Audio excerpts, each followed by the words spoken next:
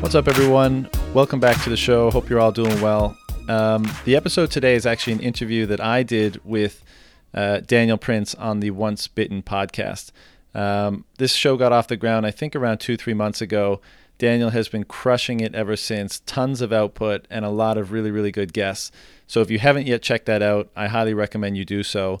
Daniel reached out to me a while back, invited me on the show. It was an honor to get the invite, and of course I said yes. And basically, we just had a general discussion, a little bit about my background, and then, of course, more about some of the craziness that's going on in the world today. So I thought in the event that you weren't familiar with Daniel's pod yet, or maybe you missed it, that I'd republish it here. So that's it. Hope you enjoy. Let's do it. Okay, today's guest, John Vallis, fellow podcaster, done many, many more episodes than I have, and has interviewed some of the space's most prominent names. Really love to ask him some questions around that, and probably turn the tables on him at the end and do a bit of rapid fire. So, John, welcome to the show, and thanks for having a virtual beer. Cheers. Can you explain to the listeners? Cheers. Explain to the listeners where you're sitting, because this is the most amazing backdrop I've ever seen. So, for those that aren't watching, this is I'm in a place called Cupid's in Newfoundland and Labrador, Canada. So, this was actually, I might fuck this up, but I believe this was the first English-speaking settlement in North America. Basically, there's a few summer homes here, and there's a decrepit fish plant that I'm not even sure is operational anymore, but at one time, it was a booming place. And I'm on the edge of a cliff looking out over the bay on a beautiful sunny day. A little bit cold out, but nice to observe through the window. And I'm on lockdown currently because not an official lockdown, but myself and some family members were in Ontario, where there's the most cases of the coronavirus in Canada. And upon returning to Newfoundland, our family members requested that we quarantine ourselves for a little while. So it's not a bad looking place to be quarantined, man. I'll be looking out that window all day. Yeah, no, it's beautiful. No complaints. As long as there's internet, I'm good. I'm sure you got your feet up, looking out there, reading Human Action every day. Like, well,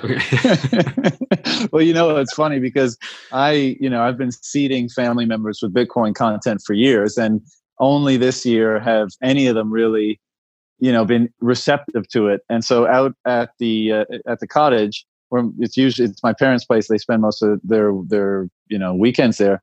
There's the Little Bitcoin book, the Bitcoin Standard, Why Buy Bitcoin, by Andy, who I know you spoke to as well. Which other one? There's one I'm missing. Oh, 21 Lessons by Gigi. Right. And perhaps a little uncomfortably ominous at the moment, and nobody's read it, not even myself, but it's there because I brought it there recently, is the Gulag Archipelago. So by Soldiers Niston, or however you pronounce his name. And that one's probably strikes a little bit too close to home with what's going on in the world today. But so there's lots of content out there for them to acquaint themselves with Bitcoin while we wait out our quarantine. You just hope they pick it up, right? Well, I mean, I know this is bad OPSEC, but they, number of family members may be in the game, as it were, or might have just lost it in a boating accident right on the ocean, right behind you. Right? Yeah. Yeah, it's just unfortunate to live so close to water, Yeah. Yes. I just lost your video there, which is a little bit. Oh no, you're back. It's back. I had a call coming in. Okay. So first English speaking settlement of Northern America. I mean, are there wampum shells land all over the place? Is there what? The wampum shells. That was the. No, there is though. Probably 500 yards from here. There's an archaeological dig site, which is always coming up with stuff from that era. So it's a tourist place, a humble tourist attraction on this glorious island of Newfoundland that we're on. But I can't say I spend too much time out here. Just come out every now and then when I'm visiting home. Right, gotcha. And so I mean, are you traveling a lot of the time? I know like a little bit about your backstory, and we spoke about Thailand just on the DMs. I want to get into that. How did you find yourself in Thailand, and how long were you there? And I have spent the last decade or so in China. So I spent most of my time living in Shanghai. I worked in wealth management for the first part of that time, and then I went back to school did a 3-year program in natural medicine, and then I worked in that capacity for a few years in Shanghai. And then I basically hated both of those positions. Not necessarily the industry. I certainly disliked the wealth management industry more. Although had I been able to get clients into Bitcoin at the time, I'm sure I would have liked it substantially more. But I left where I was at in April 18, bought a motorhome, drove around Europe for 4 months with the idea of just finding interesting people and sitting down and recording conversations with them. So I've been doing Bitcoin interviews, where possible since 2015. So my first one was Bobby Lee, and then anytime I came across someone that was even remotely interested, I'd try to sit down with them and have a chat. But my interests are broad too. So I got the motorhome and half-baked ideas, zero planning. I was like, I'm going to buy a motorhome. I'm going to drive around Europe. Of course, I'm going to run into all these great people, and then I'm going to sit down and record these fantastic conversations with them. And somehow I thought that I would just, as I'm flying through or like driving through Berlin for a day or two or Prague or whatever, I'd of course know who I wanted to speak to, and I'd schedule them. No questions asked, no problem.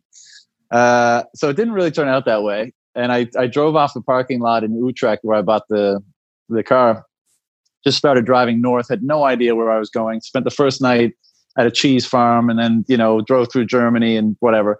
I ended up at a conference in Prague, the Beyond Psychedelics conference. And it was there that I was my first I was able to record interviews with a lot of prominent people in the psychedelic community, researchers and scientists and stuff like that. So that was cool. And then the rest of the time, I just realized most people worth speaking to at least require more than a couple days notice to get you into their schedule, or just to convince them that you're not a psycho and that you just, it's hard to convey to people why you just want to sit down and chat. It's somewhat of an unusual thing. So anyways, I did it for 3-4 months.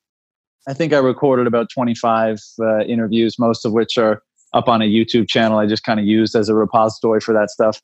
And after that, I've been going to Thailand for several years back and forth. And right after I quit my job in Shanghai, I did a couple weeks in Thailand just to blow off some steam.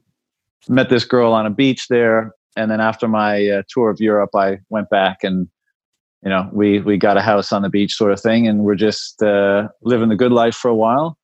And funny enough, when I'd always thought, I knew a lot of people were into Bitcoin, but I didn't know there was such a vibrant community. So I kind of felt isolated because none of the people that I knew and none of my friends or anything were into it. And then I was always kind of a lurker on Twitter, which I think was your case as well, right? I've heard you say that before. Yeah. And I guess just by virtue of following enough people, you reach like kind of a point where you realize that Bitcoin Twitter is a thing. And I did. And then I was like, oh my God, this is amazing. Like these are people thinking how I think and interested in the same things. And these are the conversations I want to be a part of. So I was like, all right, I've always hated doing these, electronic distance interviews. I always preferred to be face to face. But that not being possible, being in Thailand, I just thought I'm going to have to start a podcast so I can have these conversations. And that was it basically. Whereabouts in Thailand? In Phuket. Yeah, down on the southern tip of the island. Gorgeous spot, 500 meters away from my girlfriend and I do a lot of Muay Thai. And so it was 500 yards away from our gym, 5-minute scooter ride away from one of the nicest beaches I've ever been to in my life. Certainly the nicest on the island. Good food, great weather, pretty nice situation. Yeah, it's beautiful. It really is. Yeah. There's a lot of Bitcoin, Samui, right? That's where your spot is. Yeah, right? Yeah, we got a spot in Koh Samui, yeah.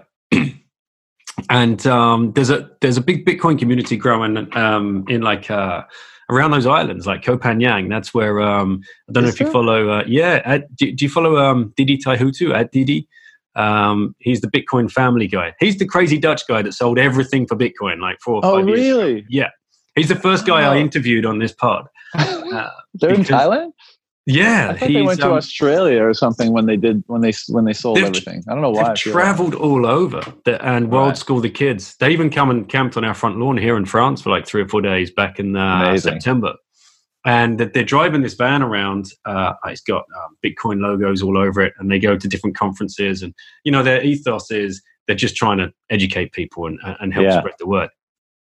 So I'll have to get you to make a connection after we get off the call, because I'd love to talk to him about his experiences. And I was thinking in hindsight, like I should have put some like decals or stickers on the outside of my RV, so that you don't want to make yourself a target either. And driving around in an RV in Europe can be sketchy in certain places. So I don't. Maybe that would have been a bad idea, but it would have been great to attract more Bitcoiners to my journey. Yeah, 100%. I'll link you up and get him on the show, because his story is incredible. Like, really? As soon as that hit Business Insider, I think one of the first, like this crazy Dutch guy selling everything for Bitcoin, sold the house, sold the car, sold absolutely everything, all in Bitcoin, opting out of the system. Documentary film crew started showing up, and it's nuts. It's a nuts story. So it's really what an awesome move. Like his kids are going to look back on that in 20 years and be like, my parents were total gangsters. Like they were just so far ahead of their time. They saw it, presumably, if we're right about all this. Oh, I'm hoping my kids are going to think the same about that. But right now, they just think I'm kind of crazy and annoying. So you'll get cool dad points, in the next 5 to 10 years, I suspect. I would hope so. So, all right. So living in China, Shanghai, wealth management. Can you give us an insight? What's your day to day? Dude, I mean, it sounds, maybe to some it sounds glamorous, but we were just salesmen. We were selling offshore, insurance wrapped mutual fund products, basically, to whatever, to the institutions that gave the firm the highest clip, basically. And that was it, so maybe there were some alternative investments thrown in there, like some, wine investments or whatever. But, the firm pushed very hard on their associates selling the highest commission products. Right. And so, that's basically what it was. And you're dealing with, there's some actually very lasting friendships I made. Like a couple of my best friends still were from that time, but 90% of them were just sleazeballs. And I just hated going into work and, doing that kind of work. So I didn't last long in that environment, 2-3 years, something like that. I was sold 1 or 2 of those policies. Were you? I was in Singapore. Yeah, I was in Singapore for 15 years in foreign exchange, so in financial markets. And I know the kind of shops that you're talking about. Yeah, and I was pushed some of those things, and it sucks, right? As a young man, 25, 26, you've got a little bit of spare change, and you think you're doing the right thing, but like you say, you're just being pushed one of these things, whatever is front loaded on the commission.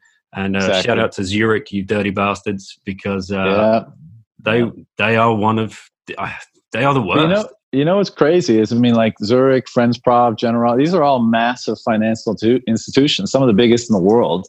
Mm-hmm. And, these products are mostly shit. So, and I didn't know that getting into it, right? I was green behind the ears as much as anybody else. So I go in and I'm thinking like, I want to be in finance in Shanghai. China's the future. Like this whole narrative telling myself.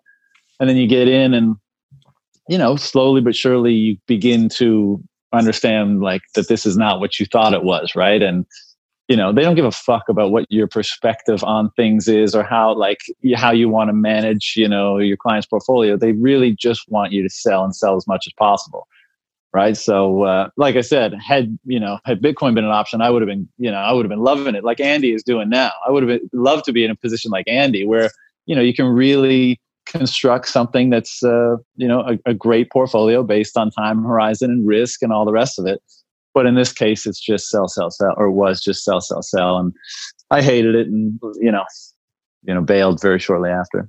So if you can just outline to people then that are going to financial advisors or will be going to financial advisors over the next coming months, because everyone's going to have to do some kind of rebalancing.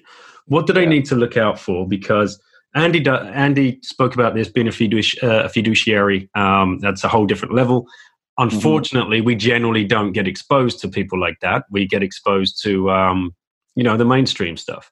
How do people like Zurich or Friends Provident or Aberdeen or whoever it might be, how do they come to you and then sell you on their product for you to go, not you anymore, but like as the broker dealer, whatever that kind of role, and then go and sell it to the masses? Well, I mean, the relationship was, they had existing relationships with the firm, right? And of course, they would come to our quarterly parties, rev everybody up, supply the booze, put off a big, party. Everyone would get shit-faced, and that's how they keep the relationships with these kind of people, these firms and these guys. So like there was no we didn't have any decision making over the products. The firm gave us, a very limited selection and said, go do your job. And so my opinion on the industry, like even here, and no disrespect to any people that I know here that are in the industry or anybody around the world for that matter, but it's mostly bullshit, right? Because most of the people that are your advisor, they don't, first of all, who the hell knows what's going to happen in markets anyways, right? But some people have better insight than others and have a different macro view and that kind of stuff. But in general, they're all salesmen. It's just a matter of the degree of how hard they sell, because most of them get their technical analysis or their macro view from a specific department in their firm or from head office, and then it gets sent down through to everybody. And these are their talking points that they're supposed to use with their clients and any social media or whatever they do. And so, we have this impression that, these are the guys that understand this complex financial universe. No, they got a memo. They get a memo each quarter or each week or each month or whatever it is. And, this is what the firm thinks. And by the way, who says what the firm thinks is like legit at all? Everyone just wants your money in the markets. That's the whole name of the game. Markets are hot. Better get in before, you miss the opportunity. Markets are down. Great time to buy, so this is part of the reason why Bitcoin is so compelling, is because like we need a risk-free rate of return, right? In the current dynamic, you have to have a financial education or you subject yourself to the financial advisory industry just to keep a pace of inflation and stuff like that, So I can see why it's overwhelming for people and they seek those solutions. But if Bitcoin were the monetary standard, then, a lot of people would just choose, I work, I want to save, and I just want those savings to be there in 5 to 10 years' time when I need them. Is that too much to ask? And I would say, no, it's not too much to ask. And you don't have to take extra risk just to maintain your purchasing power. That's a silly aberration of the system that we currently have. And so in that environment, of course, there'll still be a role for people that help you, make financial decisions. But I think it'll be far smaller in industry than it is today. I mean, God, the financial industry in the world today is enormous. I mean, it's a malignant cancer on the world economy in many respects. And if we had a more reasonable way and a way in which we felt confident we could store our wealth and preserve our purchasing power, most people would just say, I'm not in a position to invest. I don't want to take on that risk, but I want to make sure in 20 years my cash, my savings are worth the same amount. It can buy the same amount of things. And that's what a Bitcoin standard, in my opinion, one of the benefits that will probably manifest as a result. Yeah, you're totally right. When did you start thinking like that way? When did you realize that? Because about Bitcoin or the industry, like the financial advisory industry? Yeah, both, and then coming into Bitcoin. Well, because when was I in the? I found out about Bitcoin very early on, but as so many have said, never didn't take it seriously until after several looks. But I mean, to be honest, being in the wealth management in the capacity that I was, I hated it from as soon as I got over the excitement of putting on a pinstripe suit every day and going to after work drinks that would go to 3 a.m. and feeling like I was some sort of fucking bigwig for a very short period of time. Once I got past that excitement, I was like, this is bullshit, but you're young, you need money. I was in fucking China, like you need work visa. So there's all these considerations that make you stay with something longer than you know that you should or you want to. And then as far as Bitcoin, I mean, as you know, the Bitcoin rabbit hole never ends. So, the realization that, society would function better with a risk-free rate of return that, people don't need a financial education to manage is just another one of those things that you kind of, once you realize it, you're like, yeah, of course. Of course that's the way things should be, so. And how did you find yourself in China? That like you were born and raised where? Like, so born and raised in the glorious island of Newfoundland, Canada, which used to be its own country. 1949, something like that. I should know. I think it's 1949. They joined Canada. But I mean, the short story, always been super curious. Always, as a young kid, I was fortunate enough to travel. My parents like to travel, so we would go on, trips to Europe, or basically just Europe and Florida every couple of years. But I did a 1-year exchange program after high school in Japan. And then I came back and didn't want to go to university, but got kind of roped into it. Finished it up, went down to South America for 4 months it ended up as more of a backpacking trip around, but the original idea, and which actually was the case for about 6 weeks, but I went into the Amazon because I wanted to learn about ayahuasca from a shaman in the Amazon. What year was this? 2009. Right. Okay. So you're well ahead of the right. Okay. Yeah. Go on. Yeah. So I scope it out. I fly into Peru, or fly into Lima, then fly into Iquitos, spend a couple days there, take a boat a few hours upriver, wind up in this little village where the shaman stays. But when I say shaman, like even I had images of like a guy with, feathered whatever and wearing a cap. No, he's a guy with camo pants, carries a buck knife on his thing, filling up the boat with gasoline. I mean, that's just the reality of the situation. And then I spent, like 5 or 6 weeks, I can't remember, something like that, in the village, spending time with them, learning about it, and then doing several ayahuasca ceremonies whilst there. And then after that, I just decided, one, the jungle is a very oppressive environment, and I kind of have my fill. And two, I felt I absorbed as much as I wanted to, and, there's no real reason to stay. So I hopped a boat upriver to Colombia and just wound up partying my ass off for a month, all around Colombia, Bogota, Santa Marta in the north, Cartagena, Medellin, all that kind of just bussing myself around. And then did some time in Ecuador and back in Peru and Chile, a couple other places. But then I wanted, so to answer your question, I'd always wanted to go to China. For when I was in high school, I could see the China story, the China miracle, and I just thought, Shanghai is like New York in the early 1900s. I wanted to be a part of the action, and so I came home, swapped out my backpack for a suitcase full of clothes. Got a one-way ticket to Shanghai and skulked around there. And I actually, big UFC fan.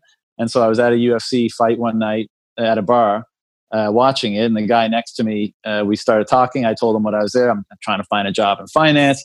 He was the head of recruitment for this wealth management firm, and that's how it played out. There's so many stories are like that, right? People like, as soon as you put yourself out there, things can happen. But man, that's a convoluted route. I know. So after wealth management, you mentioned Chinese traditional medicine, or what was it you said? So after that stint in wealth management, I did a 3-year program through a university in the States, and the program was called like a doctor of natural medicine. So it's not Chinese medicine, but typically like American natural medicine will incorporate a lot of different non-drug approaches to health, basically. Mm-hmm. And I'm definitely not. I believe in a collaborative approach to medicine. So not I'm not against Western medicine. I just think there's a lot of things, a lot of, aspects of our health that could be managed better or could even be resolved better than through surgery or pharmaceutical drugs. And so I'd always been very much into health and wellness my whole life, and just thought I'd formalize that knowledge through going to school for it. And after the wealth management, I was looking for something like a complete 180, and so I did that and went back to Shanghai. Did basically the residency for a few months, and then I found an opportunity at a clinic there. And similar story actually to the wealth management thing. It just there's such a great opportunity to work with people and really help them, but the greed just was immense. It was a Chinese-owned clinic, and I don't want to generalize here, but the Chinese are very they prioritize. I am generalizing, and I have a lot of Chinese friends that are in the younger generation that aren't so much like this, but the older generation, they seem to prioritize profit and money above pretty much anything else. And it was, that's the way they got down, and I didn't like that either. So I found myself leaving again after 2 years or so. How many languages have you picked up along your journey? Well, I've picked up and lost a number, but I could speak Japanese when I was 18, and then I kind of lost that. And my family lived in France when I was 4 or 5 years old, so I picked up French a decent amount, and that's still hanging around. And then Chinese, of course, and that's starting to dissipate. So that's about it. Man, what keeps you busy now, other than the podcast? Well, I came home at Christmas, and then my family's in the restaurant business, and my dad and I, every time I'd come home, we'd always been talking about some things related to media that they could be doing, because it's such a rich brand, and there's so much that they could be doing that would be unique and different. And anyways, I just decided it might be a good time to hang around and experiment and help with some of that kind of stuff. So I did, and then of course we're in this mess that we're in now, and this is just crushing for the hospitality industry generally, but certainly restaurants. And so we're kind of in the eye of the storm as we speak. Yeah, and so what's going on in Canada right now? Because North America's been a little bit behind, the draconian measures that have been taking place in many countries in Europe at this stage. Do you need papers to leave your house right now or something? Or is it curfews? Or? Yeah. Just to leave your house? Yeah. If I walk down, we're lucky because we're countryside. And so, I think these hard measures are more aimed at the cities, because you got to be really more vigilant in the cities because of social contact and whatever else. Yeah. So I don't think it'd be that hard policed here. Although I did hear, we've not been down to our local town because this come in Monday afternoon, and we just haven't needed to go. We haven't needed to go to the shops yet. We're fully stocked up at the moment. But if we were to, then we know that there are gendarmes, police officers guarding all of the entrances into the town, and they will stop you and ask you for the papers. So we have to print off a piece of paper from the government, and each time you go out, you have to write your name, the reason for going out, tick a box for the reason you're going out, and sign it and date it for that day. And it has to be a different date and different slip of paper each day. And it's the person that you're going out with. Now, it's crazy. I've been out 2 or 3 times. There's a little tabac down the road where they can sell fruit and vegetables and bread, and she's still allowed to fruit. So I can walk down there. I still take my slip of paper with me, and it's the weirdest fucking thing, man. It's like, honestly, it feels like, Nazi Germany. Yeah. You're like, what the hell? It's wild, man. And things are happening. Every hour it's different. Things are happening so fast, and from all angles, from the virus, from the political reaction, from the economic reaction. The stock markets, and we're just in this place of crazy activity right now, and all bets are off, it seems, and nobody knows what's going to happen. And Bitcoiners obviously have their view on what's going to happen on a macro level once, this is the this is what we've been expecting for a long time. I just think most of us probably didn't expect such a powerful catalyst for all this to kick off. You know, maybe we thought that it would be a bit more of a drawn out process, or that would have, you know, but for basically economic activity to grind to an absolute halt, then all those different indicators that we've been watching for years that were screaming at us, you know, in their charts or in whatever other analysis, you know, in October, November, December, January, February. And we were all like, man, something's, you know, this seems like it's going to break very soon. To have that already have been the case, and then to throw the virus that stops economic activity on top of that, I mean, it's just like, boom, you know? And I think a lot of people think, okay, it's going to be real shitty while the virus is here. We just got to get through it, hunker down, and then we'll be back to normal afterwards.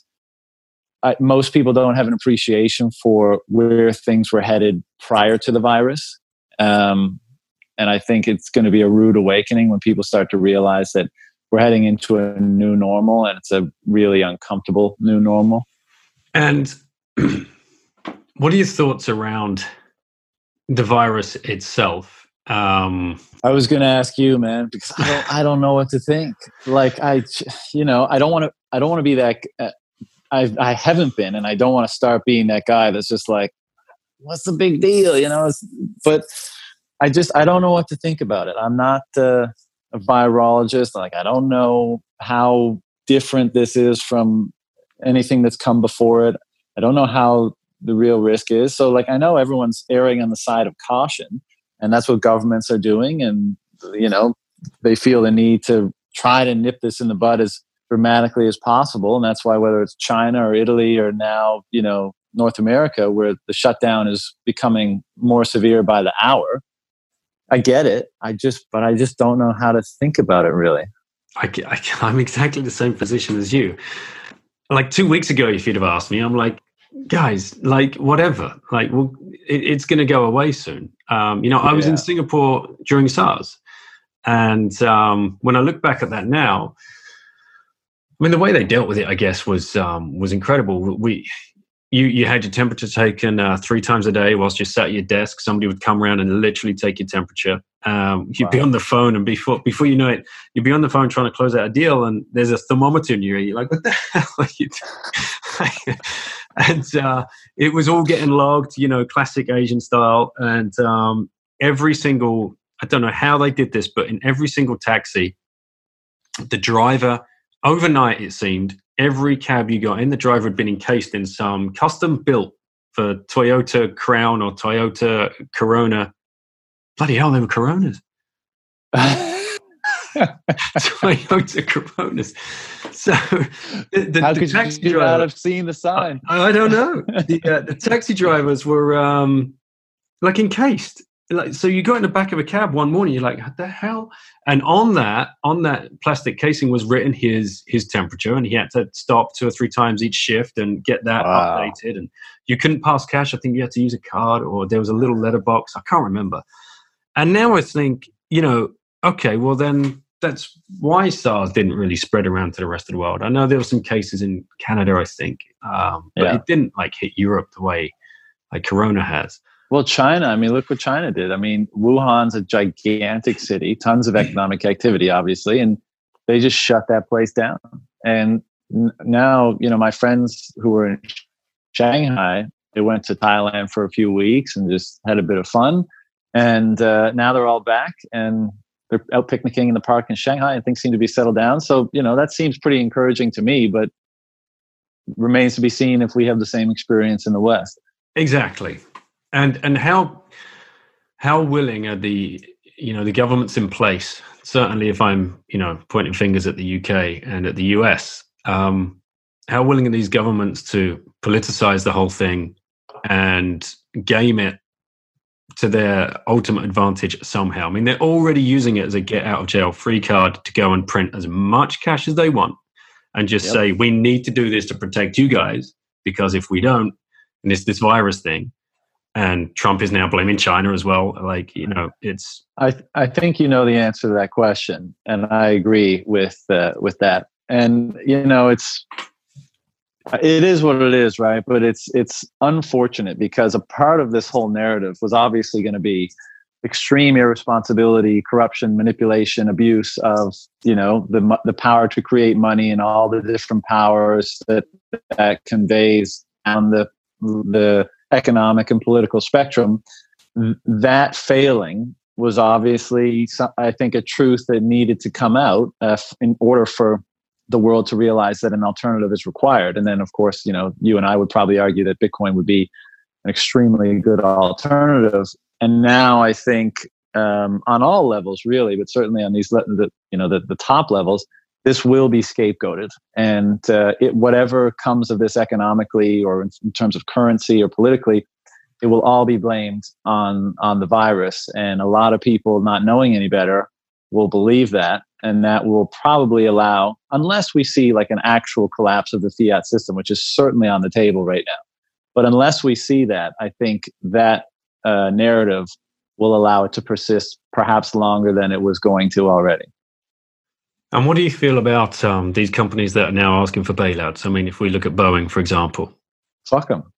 But I know that's not going to happen. But I mean, of course, that's the answer for most of us in this space. I mean, if you mismanage a company, that company still has capital, still has assets. It's just, you have to declare bankruptcy or whatever. And some enterprising individual or another company, a competitor in the space, will buy those assets 10 cents on the dollar or whatever the discount is. They'll recycle them, they'll repurpose them, and they will emerge as the winner for having been more responsible and having been more competitive and taking cheap assets and making them, getting more value out of them. And that's the way it's supposed to work. And that's the way it would work with a monetary standard that doesn't favor so much the person who's able to control it to such a degree as we have today. But they'll get it, because Boeing is a defense contractor ultimately. I mean, it's the U.S.'s biggest exporter, correct me if I'm wrong, but I believe that's the case. So not only is it huge economically, but it's huge, strategically and in terms of defense. So they're not going to let Boeing fail. So whatever it takes, they'll bail them out. Definitely. Yeah, I agree with you.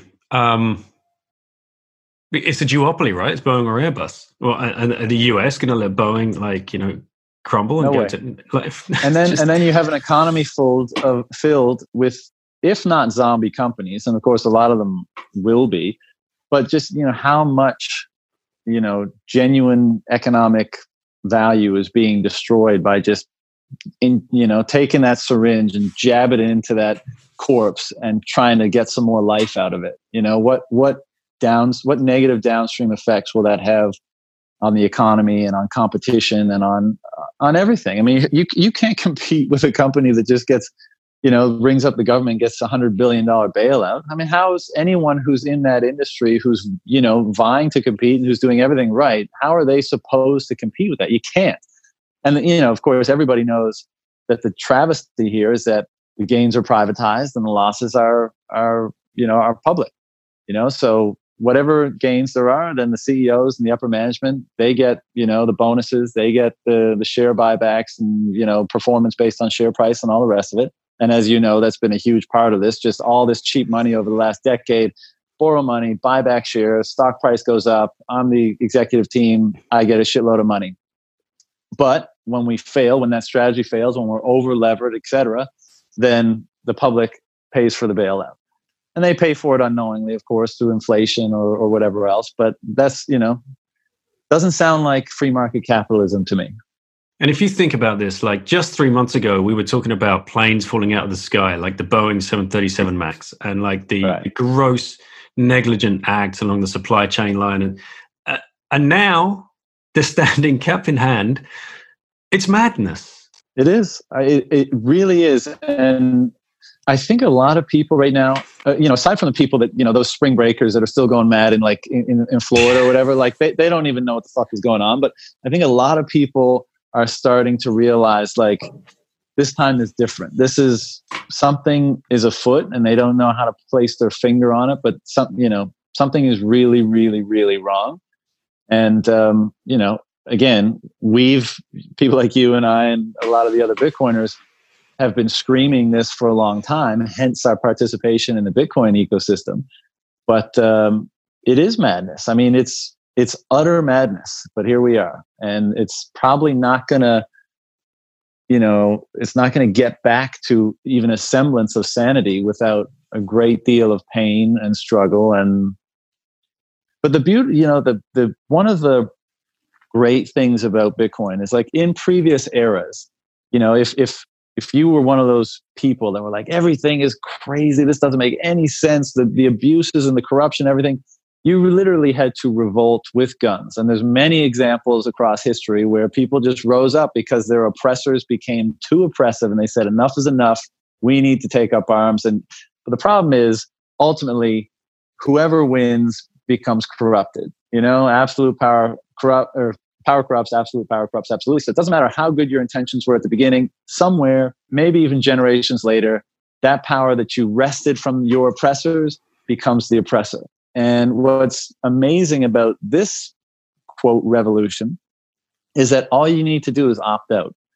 You don't have to, and because your opt out is taking power from one system and, a group of people or a system that has abused that power so, egregiously, and just moving it into another system that doesn't allow for that. And that gives you back more power and sovereignty over your work, your labor, your savings, your ability to transact and trade. And this is, again, just another part of why we're so excited about this thing, because it doesn't require, it's a fundamentally different kind of revolution than happened in the past, even though it's for the same reasons. And it's one that can't be defeated. Doesn't matter how big your army is or whatever. I mean, yes, it can be held up, it can be stopped. And, there's certain people in the Bitcoin community that constantly remind us, how it's not, quote unquote, bulletproof. I get that, but it's a tremendous tool for achieving that goal. Yeah, exactly. All right. So here's a fun question. Since coronavirus has been the only thing in the news, what have we suddenly stopped talking about globally? We could do a little tennis match here, no problem. Sure. Well, the first thing that comes to my mind is like the social justice warrior bullshit, and I don't even know how to describe it, but the whole like no boys, no girls sort of thing. Like, whatever your opinion on that is, whatever. But that chatter seems to have calmed down in the face of all this. Okay. I'll go with Brexit. Okay. Gun debate seems to have quieted down a little bit. How about the extermination camps in China? Yep, that's definitely gone down. What else? I mean, to be honest, everything, right? I mean, the whole world is just looking at the virus and toilet all this paper shit and getting swept under the rug. Yeah. Right? Epstein. No one's talking about Epstein anymore, right? Prince Andrew. Like that. This whole freaking absolute disaster. Are you going somewhere with this? I don't know. Are you? Are you? Hong Kong. Are we talking about Hong Kong anymore? Are those guys out still rioting in the streets? Or they've got their helicopter money and everything's good again? I mean, like, what the hell? You make a good, it's a valid point. It's an interesting case. I don't know enough to know how to feel about such an assertion that you're only partially making. But when was climate change on the front page? Yeah. Could be a coincidence. May not be. I don't know, man. I don't know. It's the get out of jail free card again. That's for literally everything, right? Everything. Mm-hmm. But the thing that that boils my blood the most is what I just articulated, in that it's the get out of jail free card for this whole entire fiat system, right? Like that.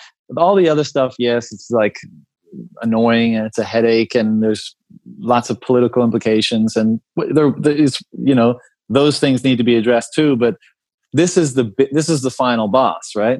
And the fact that they may be able to use this to skirt the blame for what they've created over the past 50 to 100 years is sickening. But again, I fall back to Bitcoin doesn't really care. I mean, as long, it will keep doing its thing.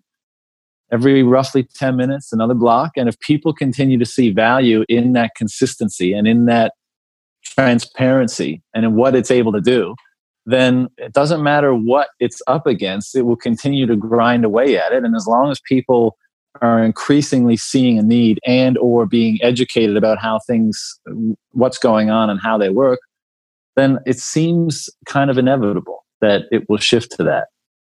What's one aspect of Bitcoin that you wished you could just implant in someone, like Matrix style, like just that one plug?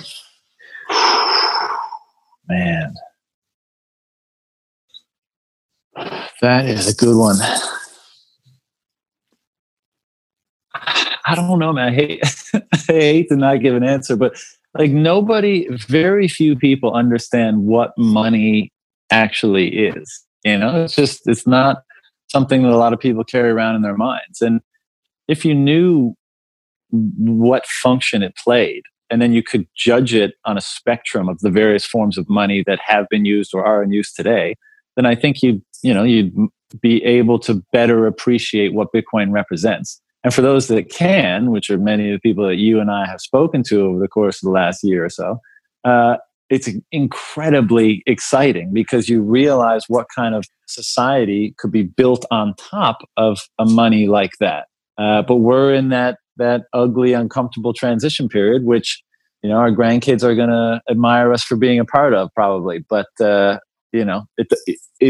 it's not obvious to most people right now, as it is to many of us in this space. So, in terms of implant, like, I guess I just wish I wish people asked more questions about money. And I feel like if they did that, there's so many resources out there today, your podcast and many others, and books and articles, where if they had that inkling of curiosity, they'd find a ton of answers. They'd go down the rabbit hole like the rest of us, and basically their mind would be blown, as Max Hillebrand says, to the point of pain every day. You have faith that they will? I do, because, and I mentioned this maybe with Brady, or no, maybe with Kayvon the other day, but like, we are the people that those that came before us were waiting for.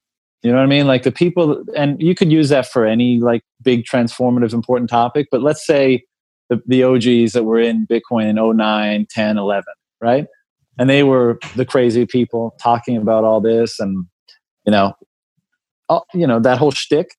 You and I, who weren't into it yet, we were the ones that they were waiting for, because we were primed. We just weren't ready completely to be pulled fully into it. And then, we hit that threshold where we just went right on down and we consumed everything. We found everything we could find. We learned, we studied. And here we are today. We're, not at the bottom of the rabbit hole, but probably near the frontier. And so now we're looking up and seeing the people circling it at the top and being like, I wonder who's going to fall down next. And so I do think it'll happen, because it's happening now. We're evidence of that.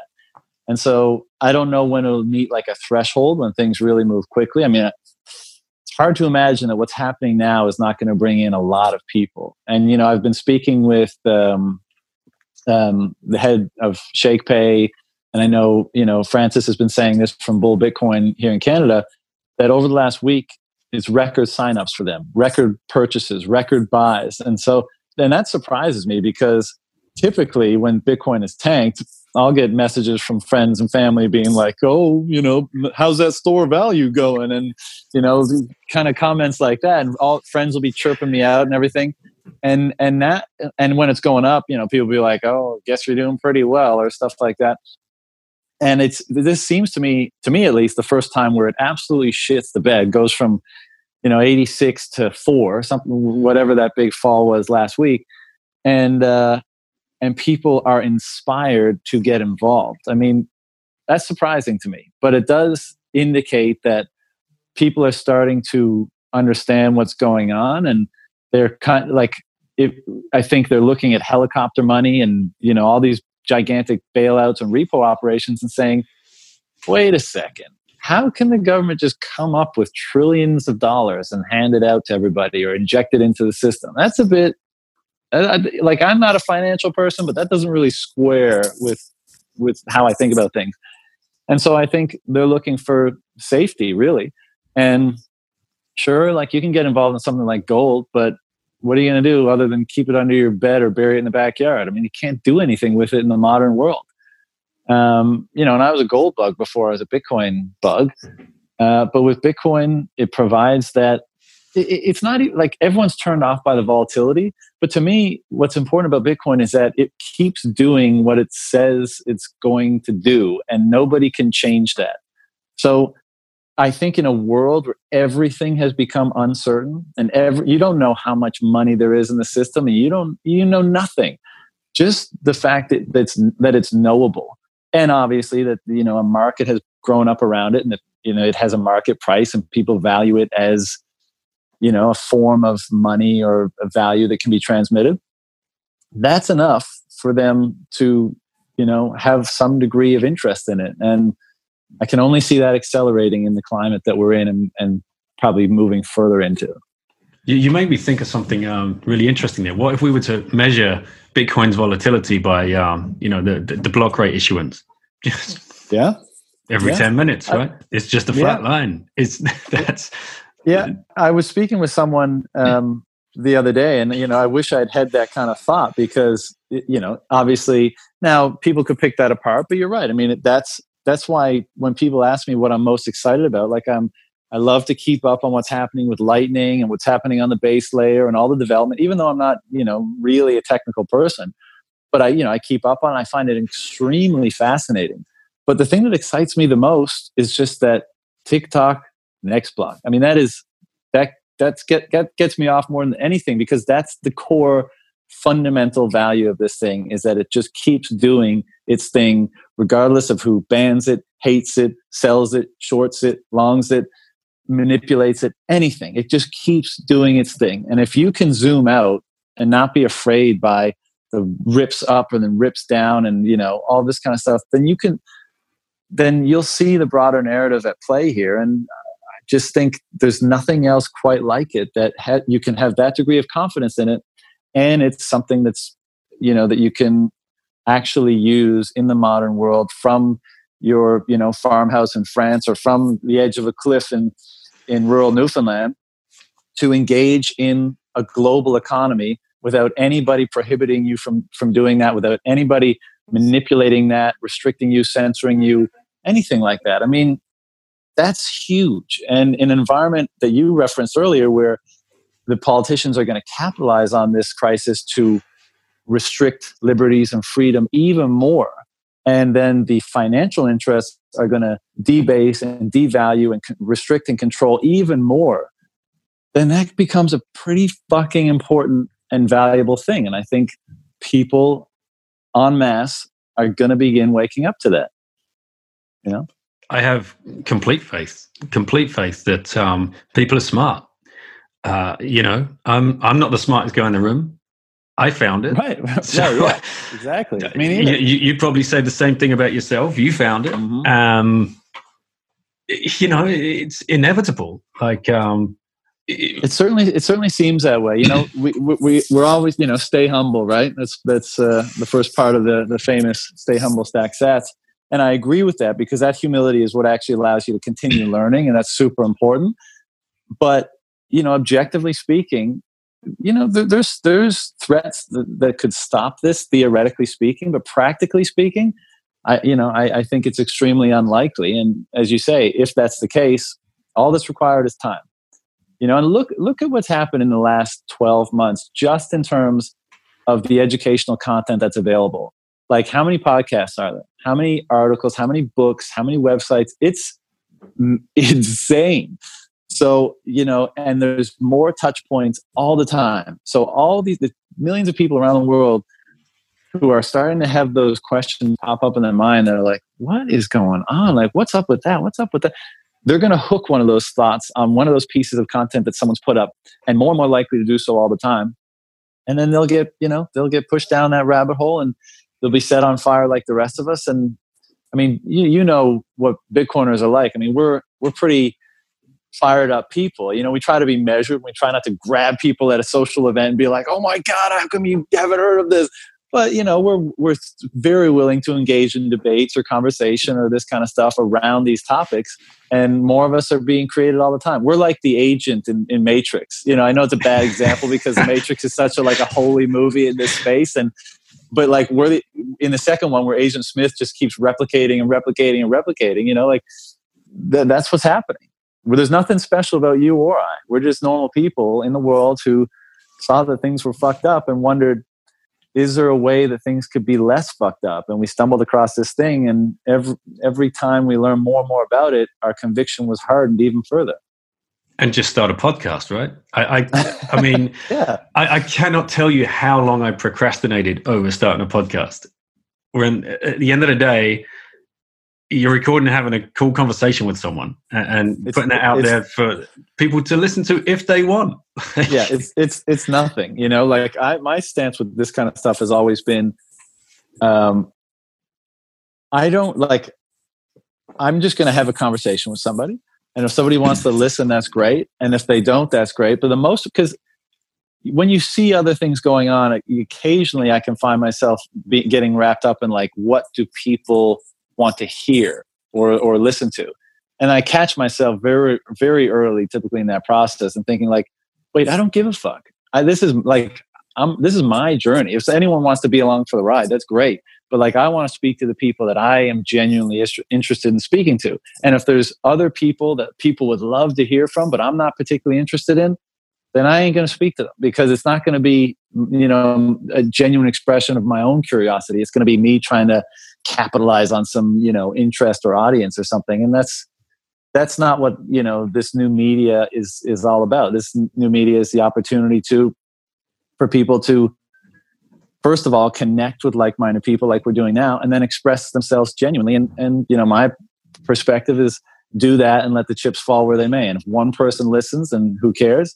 And if 1 million people listen, then that's wonderful. And, you know, that's it. Yeah, precisely. Okay, should we hit you with some rapid fire? I'm so unprepared for rapid fire.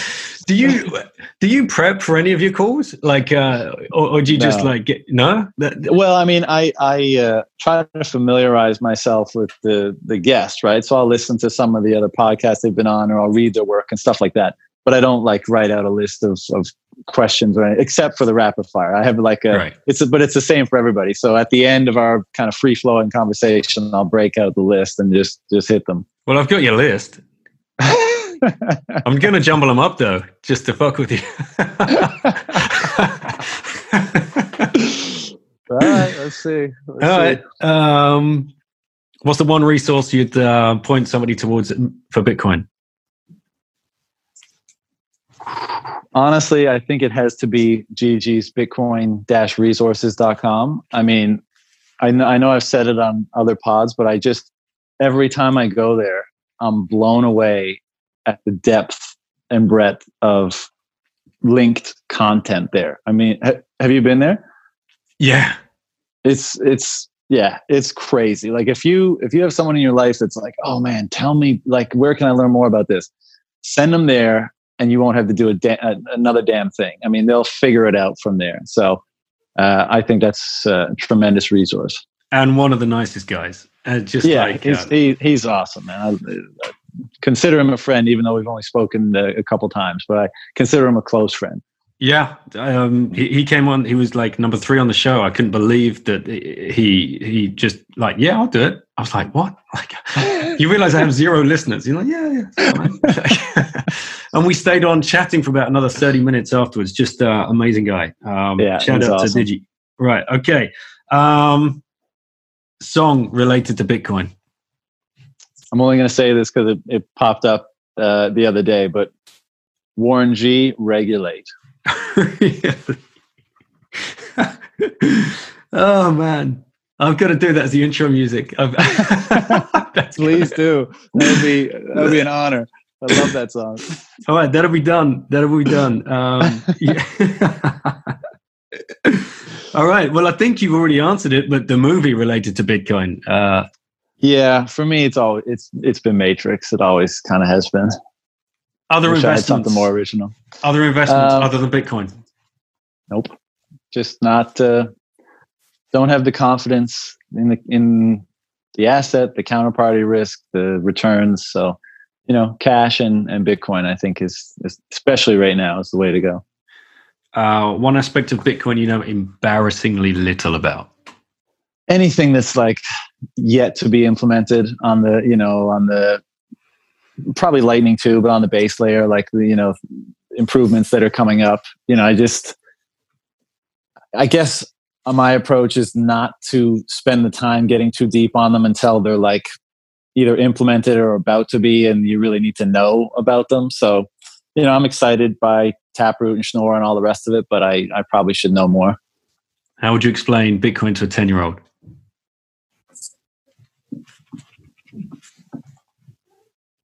I've never considered how difficult some of these questions might be.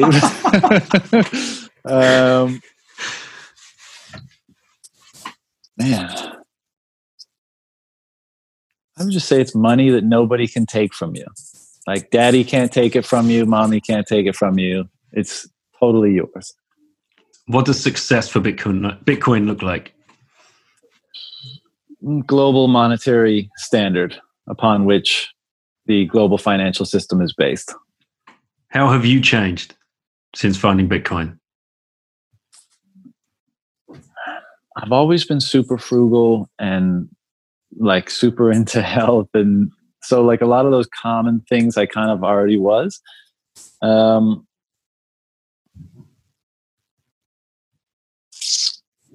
think this is how it's changed me. I'm more hopeful.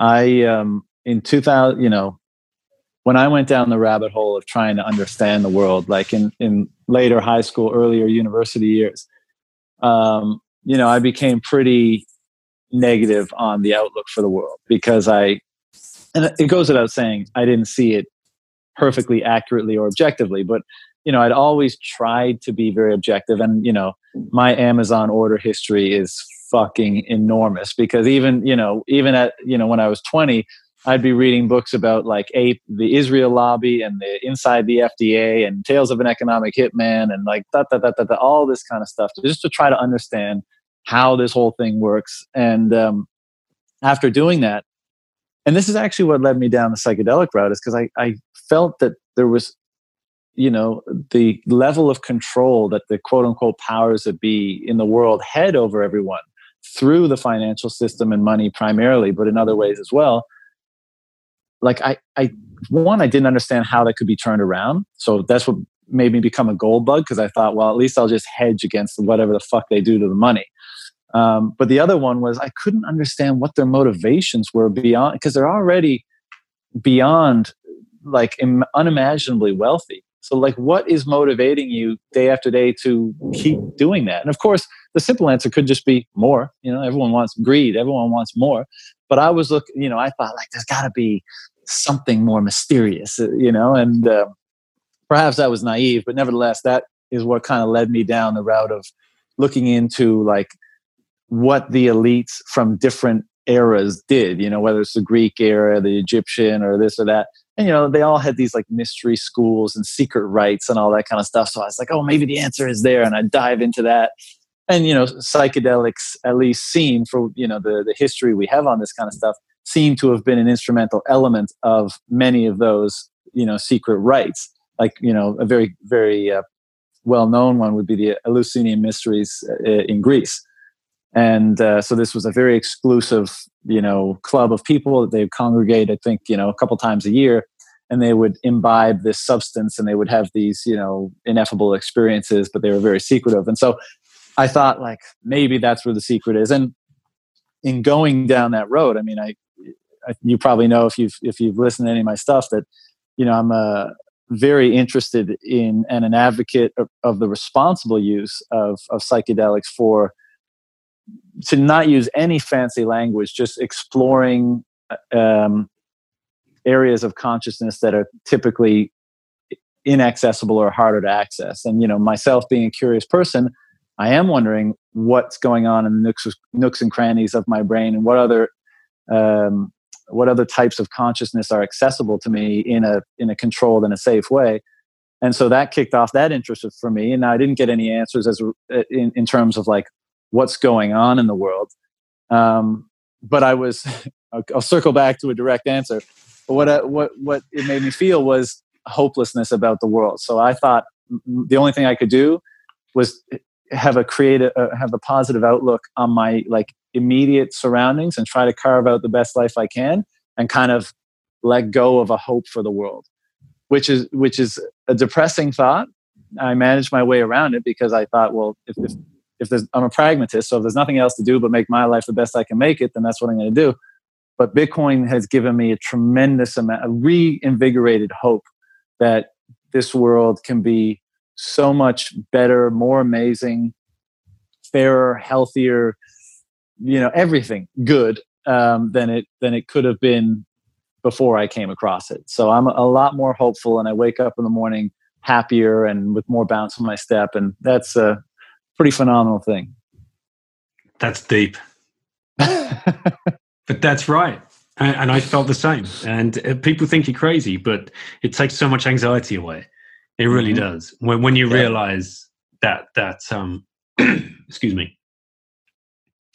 When you realize that you're saving for your future self, when you realize that, it's like, whoa, all right, I can get on with being a dad now. I can get on with being a husband. I don't have to be this crazy, freaking wound up, anxious, angry at the system. Like, you hit the nail on the head. Like it frees up your attention and your concerns from that constant hamster wheel of like always thinking that it's got to be running to you can have confidence in that. Again, back to TikTok next block. Like that, it's just like a heartbeat of existential comfort running in the background of your mind that just frees up your attention to engage as fully as possible in other things that are important to you: relationships, family, health, creativity, whatever it is. It's where there was not that before. It's there now, and it does just give you that sense of freedom.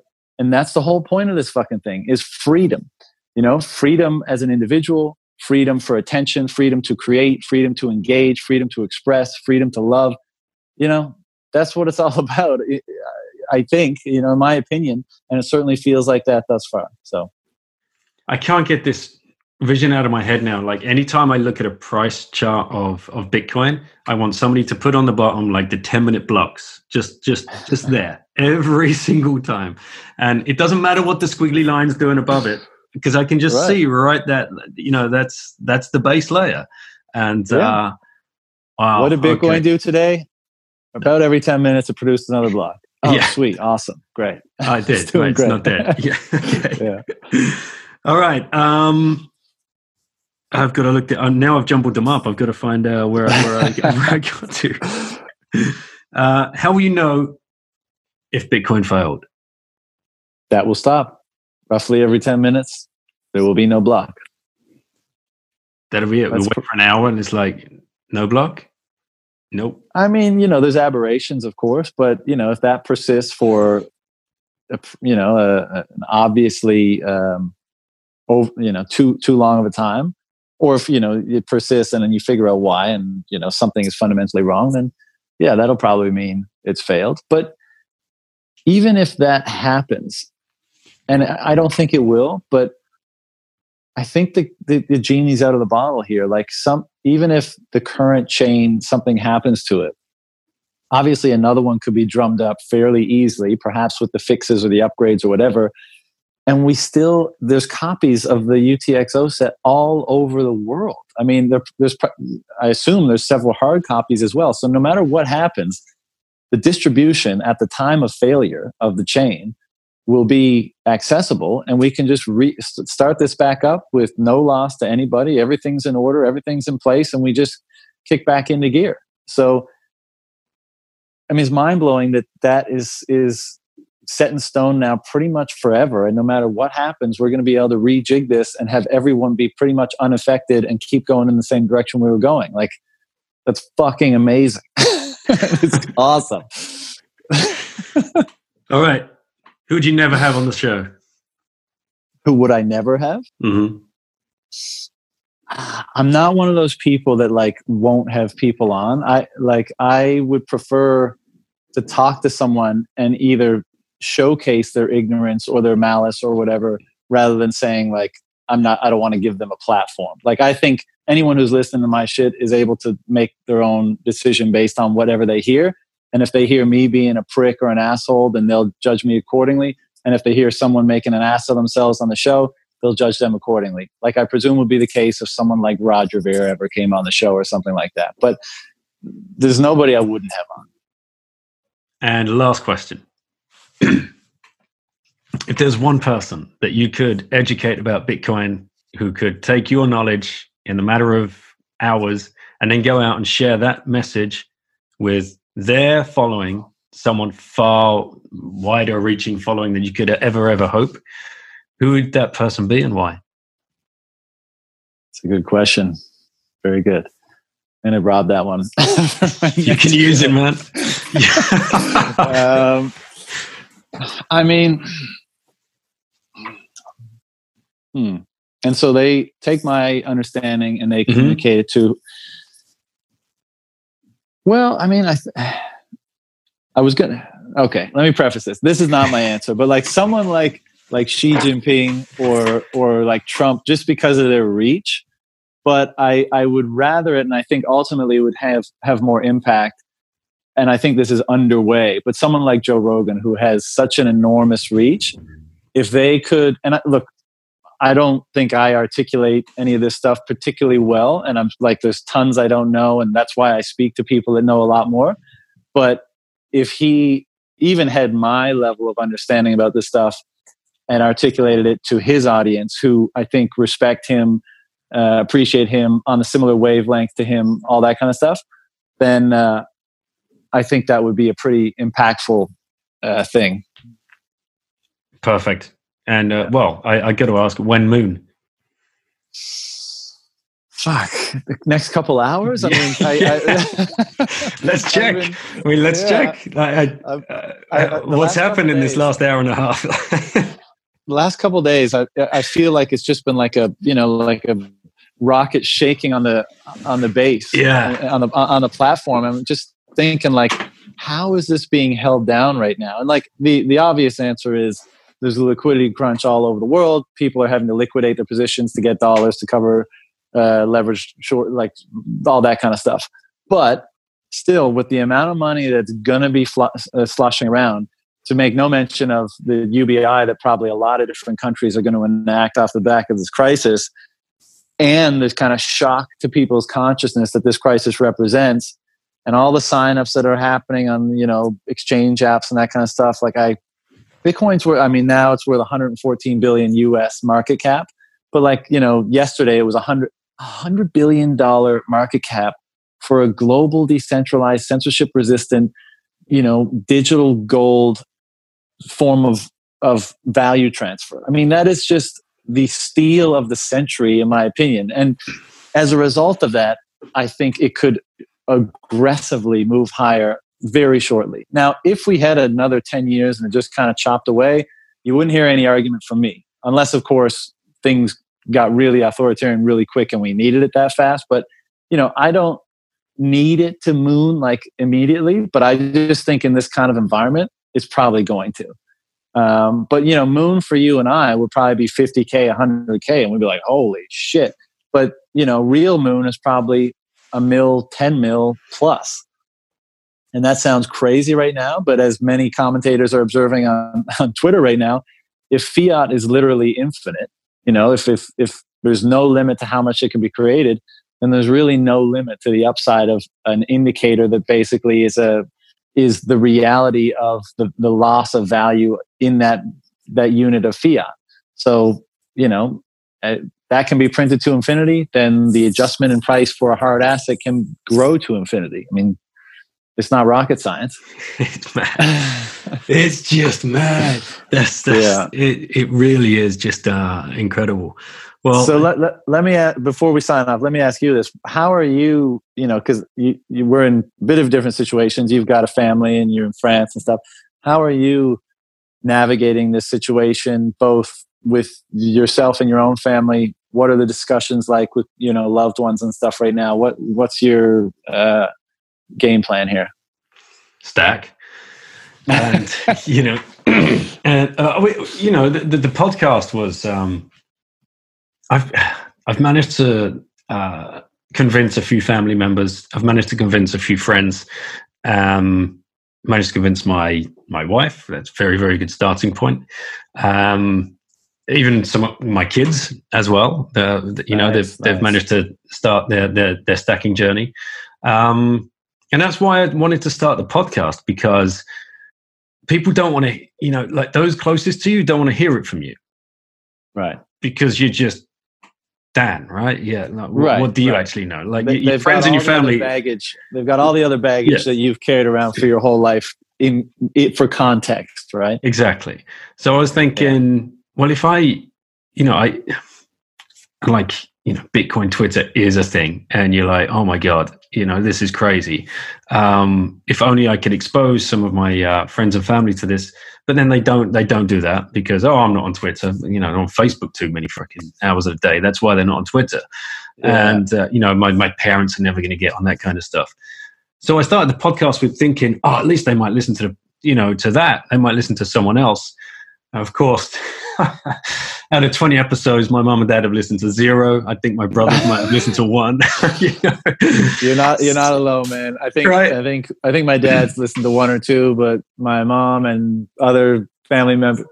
Okay, I'm getting a hand raised right now. I think one of my sisters might have listened to a portion of 1 podcast, but certainly nobody's listened to more than that. Well, I've listened to one side of this one by the looks of things. Exactly. Yeah.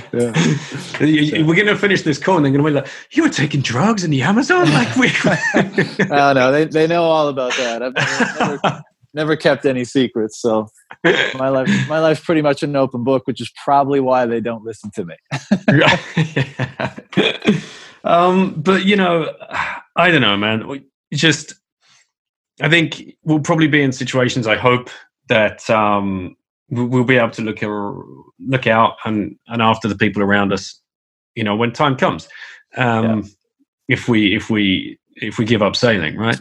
We don't want to keep getting on those boats because they're dangerous for your Bitcoin.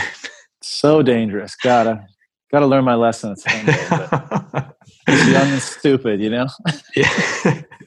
What's How can people find you? How do you want to? Any closing thoughts for the listeners? And Well, the first closing thought is just again, I don't know if this was caught when we first started, but congratulations and kudos on the podcast. Been really enjoying it. It's not hard once you get started on a conversation, but there's a bunch of annoying shit that you got to do to make all this happen, and it's time consuming and it takes time away from other things. So, just congrats on getting it going and have it be so well received and having such great guests. I mean, it's been awesome. For me, no closing remarks. I just hope everybody is safe out there and is planning accordingly for the times that we're in and the times that are likely to be ahead. And love everybody out there. And if they want to hear more from me, Twitter handle is JOHNKVALLIS. So John K. Vallis, and then the podcast is Bitcoin Rapid Fire. So you can find it on all the normal places. John, thanks so much. Kind words, very kind words, and thanks for coming on. Because you've been another one of those great guests that you were talking about. Really appreciate your time. Well, thank you very much, man. I appreciate it too. Best of luck. Thank you.